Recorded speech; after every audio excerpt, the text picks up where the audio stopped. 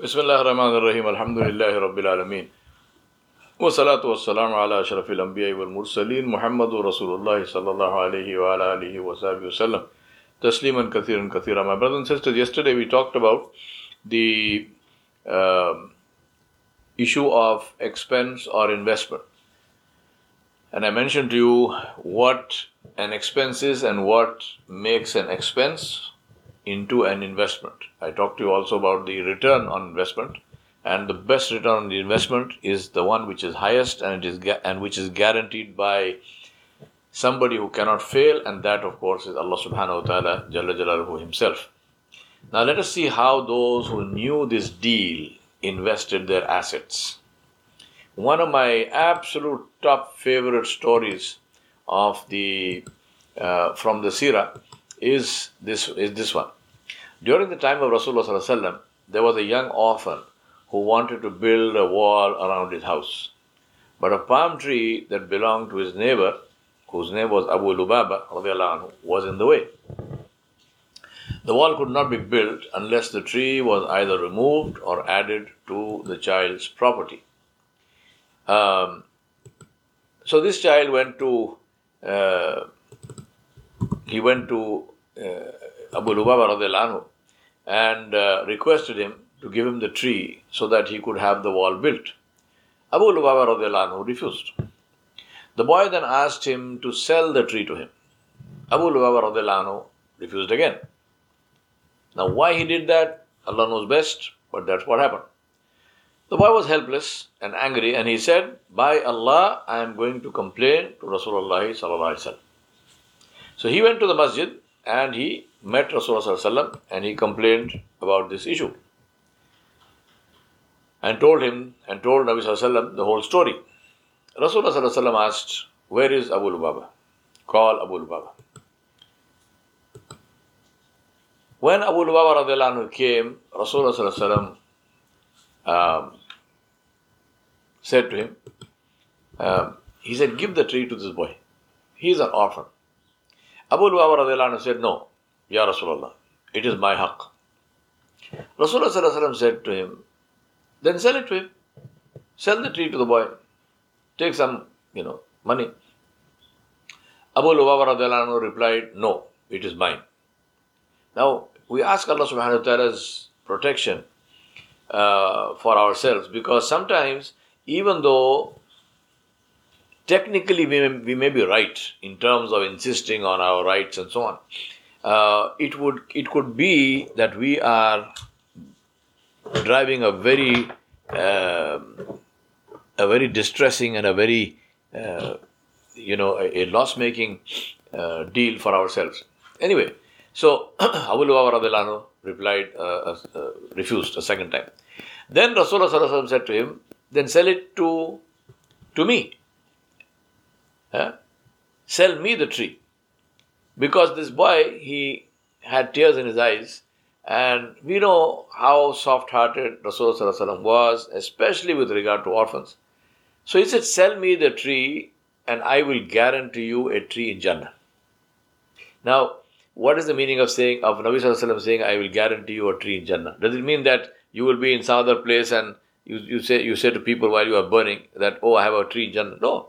When the Rasulullah sallallahu alaihi wasallam is promising a tree in Jannah, it means that Jannah is promised to you.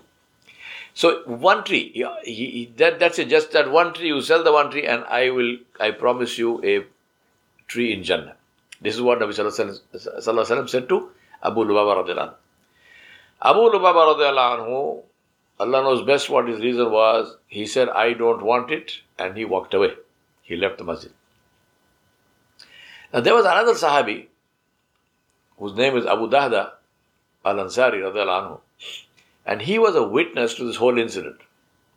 So as soon as Abu Lubaba left the masjid radiallahu anhu, Abu Dahda radiallahu anhu went to Rasulullah sallallahu alaihi wasallam and he said, "Ya Rasulullah sallallahu alaihi wasallam, if I get that tree for you, will I get what you promised Abu Lubaba?" Rasulullah sallallahu alaihi wasallam said, "Yes." Abu Dahda radiallahu anhu then ran out of the masjid in search of Abu Lubaba. He found him in the market. He stopped him and he said, "Abu Lubaba, sell me your tree." Abu Lubaba was surprised and irritated. He said to him, "I didn't sell it to Rasulullah sallallahu alaihi wasallam. Why would I sell it to you?" Abu Darda radiallahu anhu said to him, hold on. Tell me, what do you know about me? Abu Lubaba radiallahu anhu said, I know what everyone knows about you, that you have the most valuable orchard in Medina with 600 bearing date palms, your house and a well of sweet water in it. And your orchard is fenced all around. Abu Darda radiallahu anhu said, that's right. Now tell me, if I ask you to sell me your tree, one tree, in exchange for my orchard, house and well, will you agree? Abu Lubaba radiallahu anhu was astonished, obviously. And remember, while this conversation is happening, there are people who have gathered around and listening to this whole thing. So Abu Lubaba radiallahu anhu was absolutely astonished. He said, are you crazy? Are you out of your mind? Abu Darda said, no, I'm serious. If you agree, all of these people can be our witnesses. So a crowd, as I said, had gathered around the two Sahaba, listening to this amazing conversation. Abu Lubaba radiallahu anhu said, if you are serious, then I accept your offer. You can have that one tree in exchange for your orchard and all that it contains. Let the people be witness. Let the people be witness, said Abu Darda radiallahu anhu also. Now Abu Darda radiallahu anhu then went to his orchard, which he had just sold to Abu Lubaba, and standing outside the gate, he called to his wife, Ya Darda, come out with the children. We are leaving here. She came out and asked, why are we leaving? He said, because I sold this garden to Rasulullah sallallahu alaihi wasallam. She asked, for how much? He replied, for one tree in Jannah. Now, before I tell you what she said, put yourself in that position. What would you say? What would you say if your spouse sold literally the roof from over your head? 1 minute, you are secure in your own home which you own. The bank doesn't own it. You are in your own garden. That garden is the means of a very good living for you. You have position in society. You are somebody in society. When you walk on the street, somebody points at you and says, you know what, this is the person who owns such and such a property. So you have waqar, you have some, value and status. And suddenly, from all of this, you are reduced to the level of a homeless person. You lost everything for one tree in Jannah. What would you say? What did she say? What did Darda radiallahu anha, what did she say? She said, Subhanallah, what a bargain. What a bargain. I ask myself, when you put ourselves in that position and think, because they were also human, we are also human. They were also Muslim, we are also Muslim. Is there a difference? Then as they were all leaving, one of our small children picked up a date and put it in his mouth. Darda radiallahu anha put her finger into his mouth and took out the date and said, Habibi, this is not ours now. We sold this to Rasulullah sallallahu alaihi wasallam for a tree in Jannah. This blessed family then went to the masjid, and Abu Darda radiallahu anhu said to the boy, go, the tree is yours. The boy was delighted and thanked him and he left. Abu Darda radiallahu anhu then went to Rasulullah sallallahu alaihi wasallam and told him what he had done, and he asked, Ya Rasulullah sallallahu alaihi wasallam, do I have my tree in Jannah? Rasulullah sallallahu alaihi wasallam replied, Ya Abu Darda, I promised you one tree, but your Rabb showed me your Jannah, and he has filled it with trees for you. Subhanallah al-Azim, Subhanallah bihamdi. My brothers and sisters, nice story of course, but the question I ask myself, and I ask you to ask yourself is, if I were in the place of Abu Darda radiallahu anhu, will I give up all my assets and literally become homeless with my family for one tree in Jannah? Think about that. This is the ultimate pie in the sky, one tree in Jannah. Have you seen Jannah? Have you seen Allah? This is the meaning of Iman bil Ghaib.